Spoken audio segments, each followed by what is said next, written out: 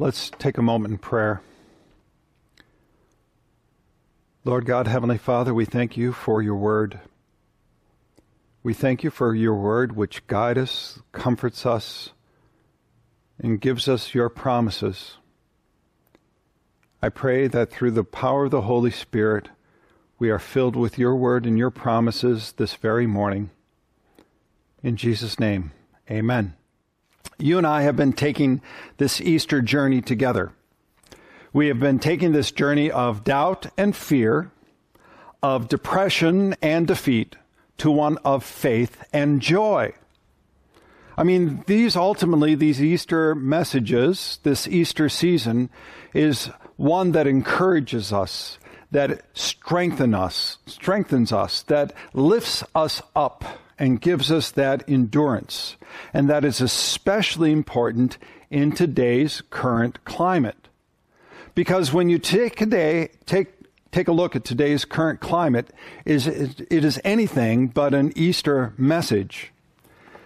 There's a lot of fear out there. Now, there's one psychiatrist and Yale faculty member, her name is Dr. Anna Newsom. And she said this recently: fear and anxiety are as contagious as the virus. She said, we as a nation are in a situation unlike anything that we've ever faced before. Death has become this ever-present reality, and there's so much uncertainty that everybody is feeling that. There's so much uncertainty that everybody is feeling that uncertainty. It's true, right? When you take a look in the world, that's what you see: fear, death, doubt, uncertainty. So here's a question for you this morning, and it's an actual very serious question, not grim, but a serious question. Where do you find peace and assurance? In today's world, where do you find peace and assurance? Do you find peace and assurance in our medical profession? Do you find peace and assurance in our leaders? Where do you find that? Most people don't have much peace right now. Let me tell you about a group of people who didn't have much peace. The disciples. The disciples did not have peace and assurance that evening on the day that Jesus was resurrected. As a matter of fact, on that Sunday evening, they were in the room. They were in an upper room and they were hiding. They had the door locked, right? They were exhausted. And you talk about stress levels being very high. It had been very, very high for a number of days. And they were probably on edge, as we would say. I mean, they were trying to take everything in. Jesus, the Christ, the Anointed One, had been crucified, and he had died, and then he'd been buried. And then on that third day, Sunday morning, the women went to the tomb, and he wasn't there. I mean, they came back with a story that astounded the disciples, and then Peter and John, they ran to the tomb, and they didn't find Jesus either. And so they were trying to put this all together. And you talk about stress levels being high, about fear and anxiety being as high. It was about as high as they could get. Peace and assurance seemed very far from them. I mean, this wasn't the brave band of disciples that we often talk about, that we see later on in Acts and throughout. This was not them at all. They were in the dark, doors were locked, and they were cowering. So again, where do you find peace and assurance? Is there even such a thing as Easter peace and assurance? And I want to tell you right now that there is. That there is peace and assurance for you this very day, no matter the circumstances you're in. This peace and assurance comes from Christ Jesus himself. And that's what he brought to the disciples. That's what he promises and gives to each of us who believe in him. For the disciples that evening, there were three things that Jesus brought to them: peace and assurance. Then he commissioned them. He said, I'm going to send you. And then he equipped them. So that's our journey today, this morning. It is a three-part journey of peace and assurance, of commission, and being equipped. So let's go with our first one, peace and assurance. We start with our reading from the Gospel of John, chapter 20, verse 19 and 20. On the evening of that day, the first day of the week, the doors being locked where the disciples were for fear of the Jews, Jesus came and stood among them and said, Peace be with you. When he had said this, he showed them his hands and his side. Then the disciples were glad when they saw the Lord. Now look, there's a lot of things that you and I can be afraid of. They can be imaginary or they can be real. The disciples were definitely afraid of the Jews. Look, they had taken the Messiah, the Christ, on trumped-up charges and had him killed. And they were definitely afraid because they would have been blasphemous people in the eyes of those Jews, that they too would have been taken away, that they too might have been killed, that they too might have been crucified. So they were afraid, and they had good reason to be afraid. But they were also afraid because they had seen the Messiah die, and now the tomb was empty. And they were trying to put this all together. And I'm sure they were wondering, was he really the Messiah, the anointed one, the Christ? Did we put our faith in the wrong person? So that's the situation. And so the doors are locked. They're cowering. And Jesus then comes and appears to them. Now, it doesn't say how he came into the room. It just says that he came into the room.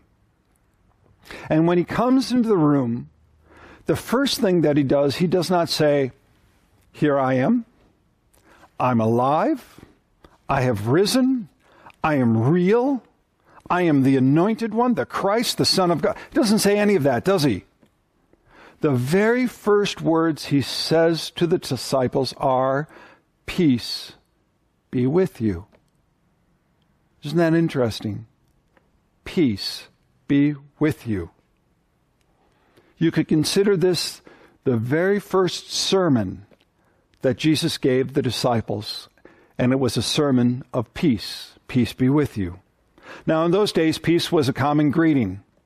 You know, everybody said peace. In the Hebrew, it would be shalom, right? We know that. But here it's peace. But this isn't just a common greeting that Jesus gives, like, hi, how are you? Hope things are going well. That's not it at all. As a matter of fact, I would say to you that what he says in the very beginning points to the gospel itself. Peace be with you.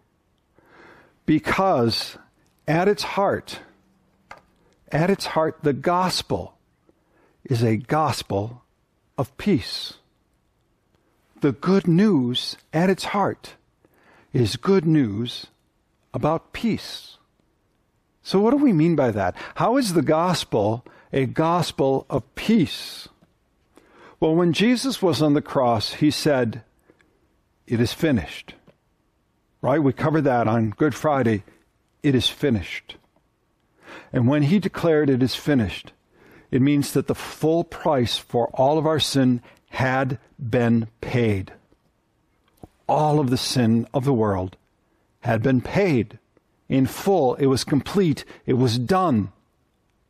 And thus, the holiness of God, the righteousness of God, the wrath of God, all of that was fulfilled.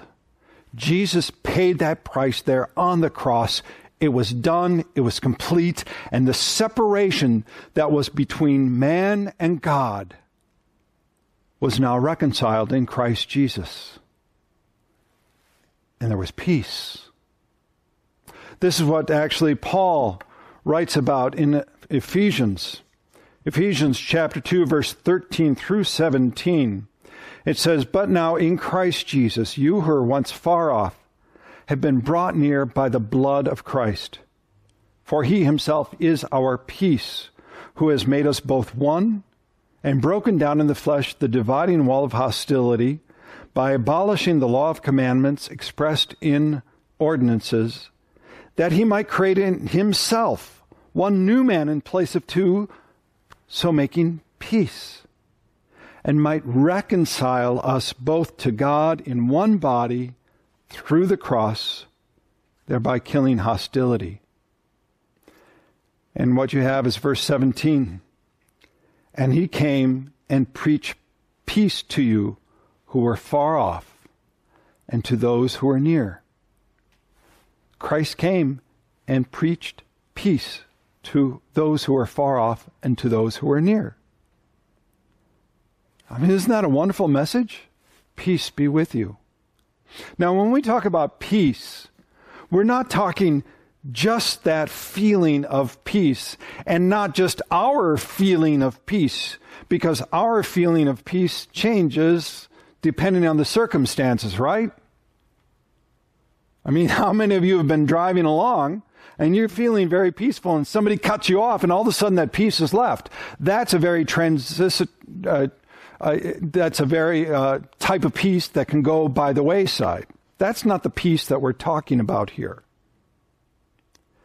The peace that we're talking about is always and forever, and it is found in Christ Jesus. Our peace is built on the certitude, certain, right? Certitude. An assurance that overcomes all fears because it is grounded in the reality of Jesus.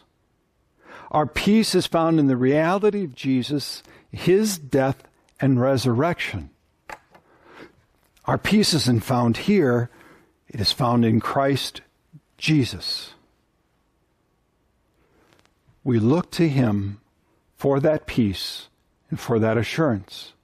And this is important, because I don't know about you. Really, I don't know about you, but when I look inwards to myself and I rely on myself for peace, I don't have a whole lot of peace necessarily.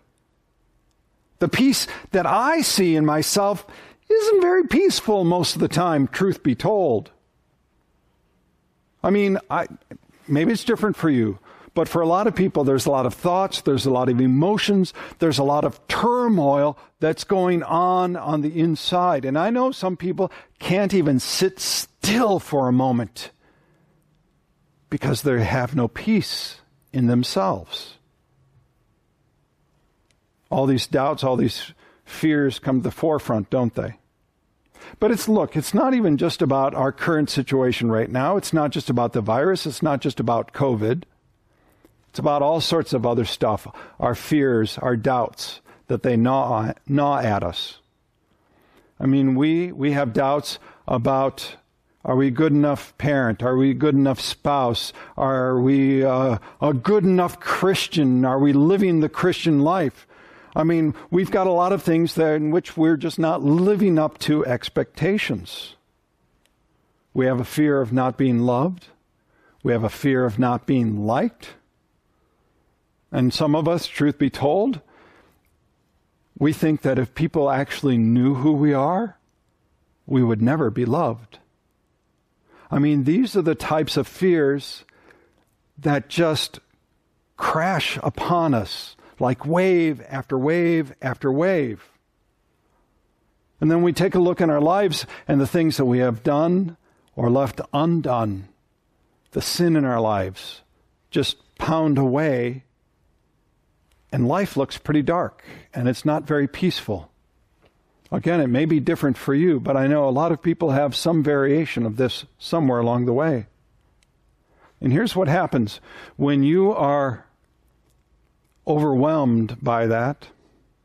The natural tendency is to lock yourself in a room, right? To lock the door. To kind of cower in the darkness, in the shadows, because you can't take anything else. And there's no peace.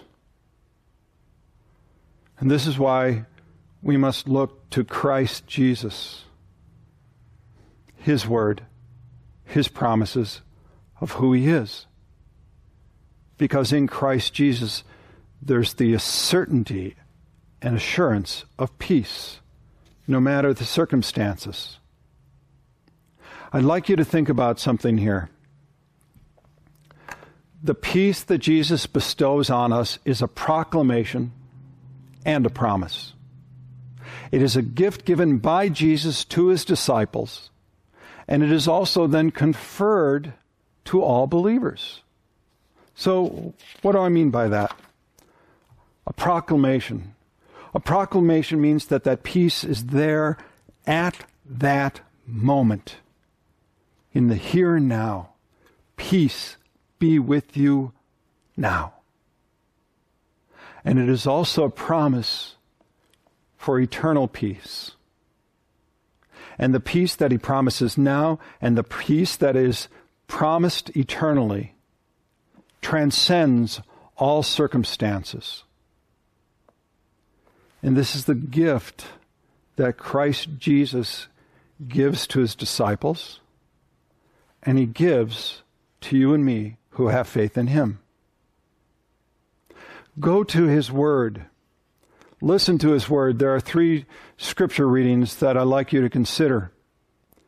The first is John chapter 14, verse 27. Peace I leave with you. My peace I give to you. Not as the world gives you, do I give to you.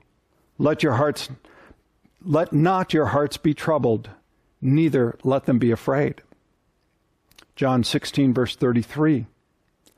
I have said these things to you that in me you may have peace. In the world you will have tribulation, but take heart, I have overcome the world. And then, in John's letter, 1 John chapter 4, verse 17 and 18, By this is love perfected in us, so that we may have confidence for the day of judgment, because as He is, so also we are in the world. There is no fear in love, but perfect love casts out fear. You see, Jesus didn't promise His disciples, He didn't promise you and me that we would never have turbulence in our life. As a matter of fact, the promise is that you will have turbulence in your life, that you will have trials and tribulations. But He says, in the midst of all of this, in spite of the tough times, in spite of the swells of life crashing upon you, in spite of all of that, you can have peace. And you have peace not from your peace, but from the peace of Christ. And you hold on to the promise, the proclamation, and the promise that He has given you. That's what He's talking about. You see, Paul went through a difficult time in his life. I mean, if you take a look at his missionary work, it was full of trials and tribulations. But listen to what he wrote from prison. This is from Philippians chapter 4, verse 5 through 7. The Lord is at hand. Do not be anxious about anything, but in everything, by prayer and supplication, with thanksgiving, let your requests be made known to God, and the peace of God, which surpasses all understanding, will guard your hearts and your minds in Christ Jesus. That's the first sermon that Jesus preached. That's the first sermon that you and I should hear. It is a gospel of peace. It's the good news of peace and assurance.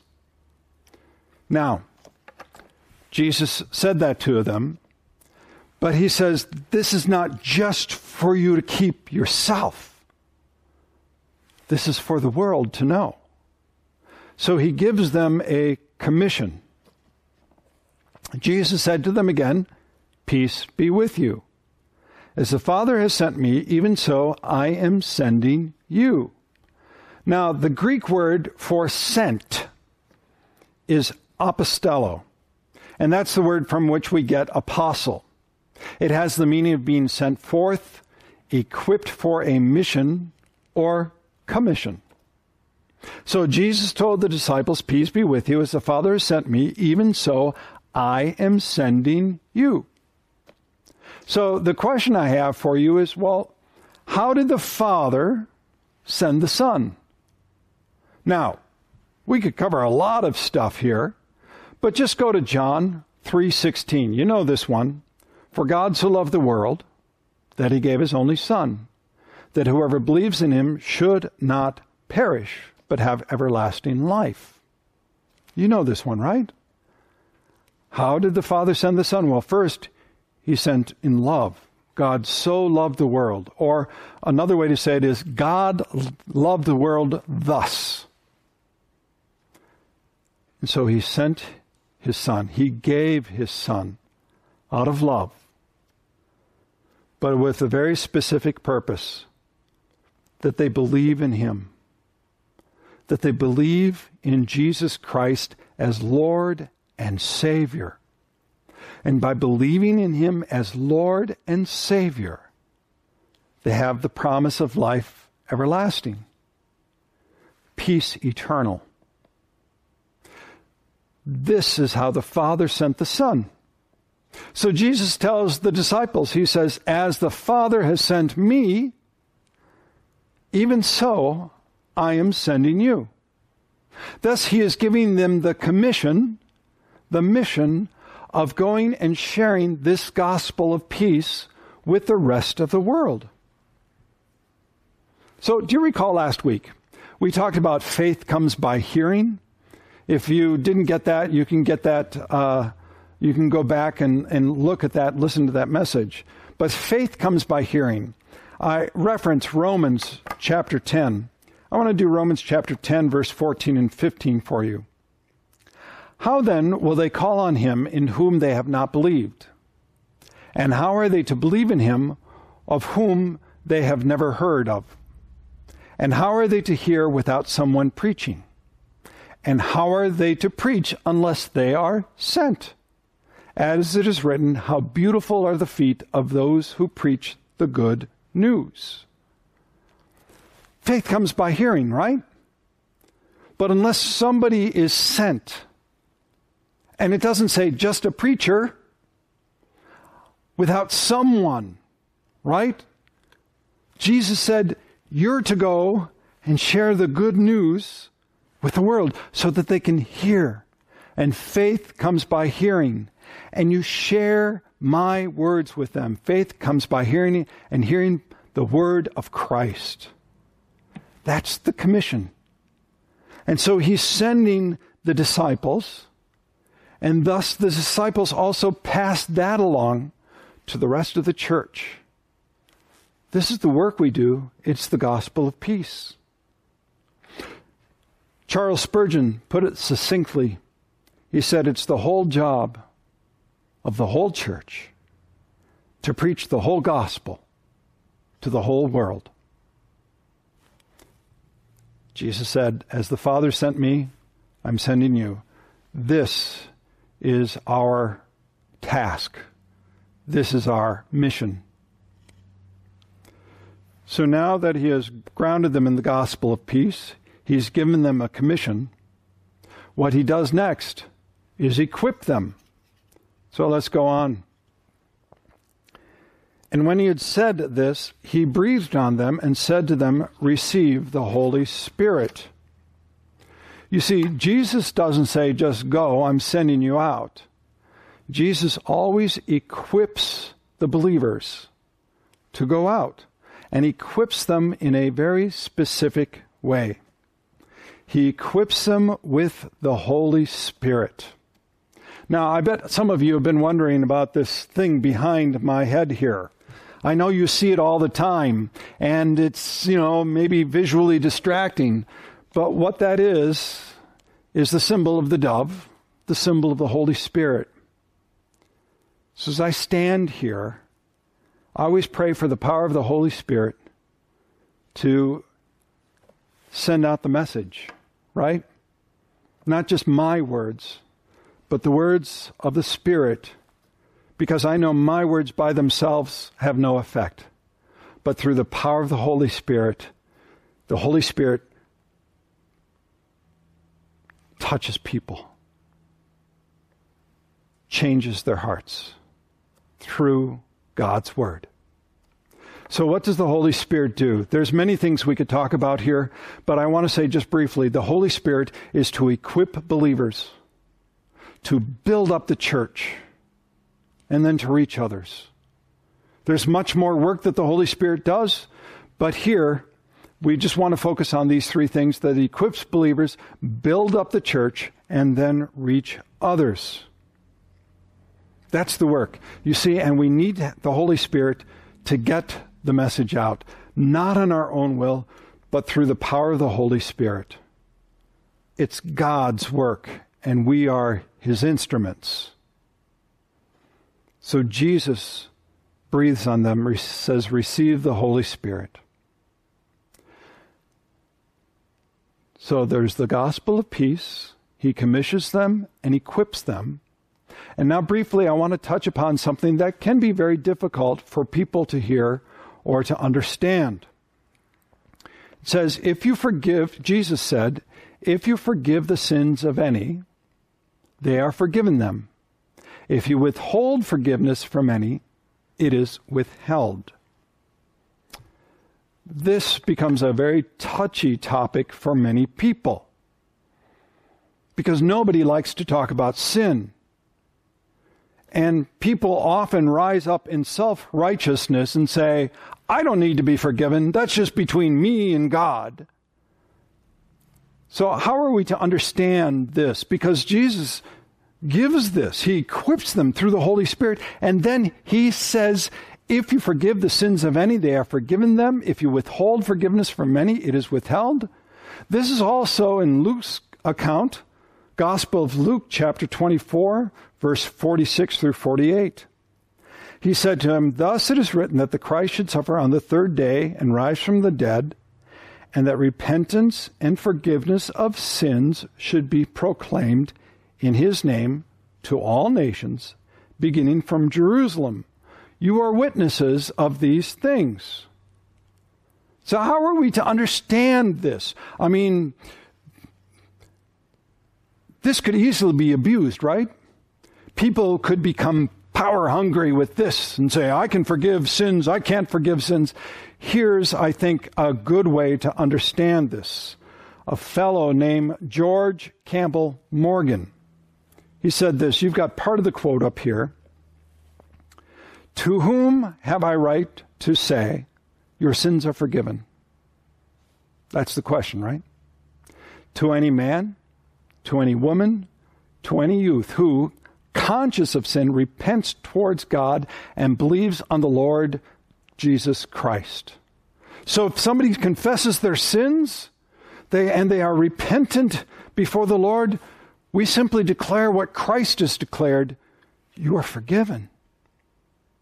But Campbell goes on to also say this, and when, for some reason of supposed intellectual pride, more often of moral wrongdoing, the soul has persisted in sin, saying, no, I cannot give this up, then I have had to say to that soul, your sins are not forgiven, they are retained, they remain with you. You see, let's put it very simply. People want the peace of Christ without repentance of sin. But the peace of Christ comes from repentance of sin and faith in Christ. You can't have one without the other. So if somebody comes and confesses their sins, they are repentant, I declare what Christ declares to them, your sins are forgiven. But if there is no repentance, it's not that I don't forgive them. No repentance for God, God does not forgive them. That's what Jesus is saying here. So Jesus gives a message of peace and assurance.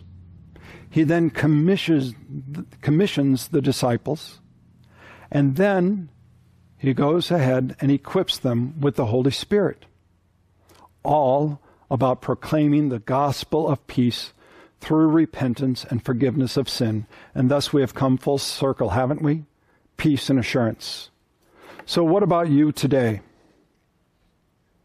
I would encourage you to seek the peace of Christ through his gospel, through the good news.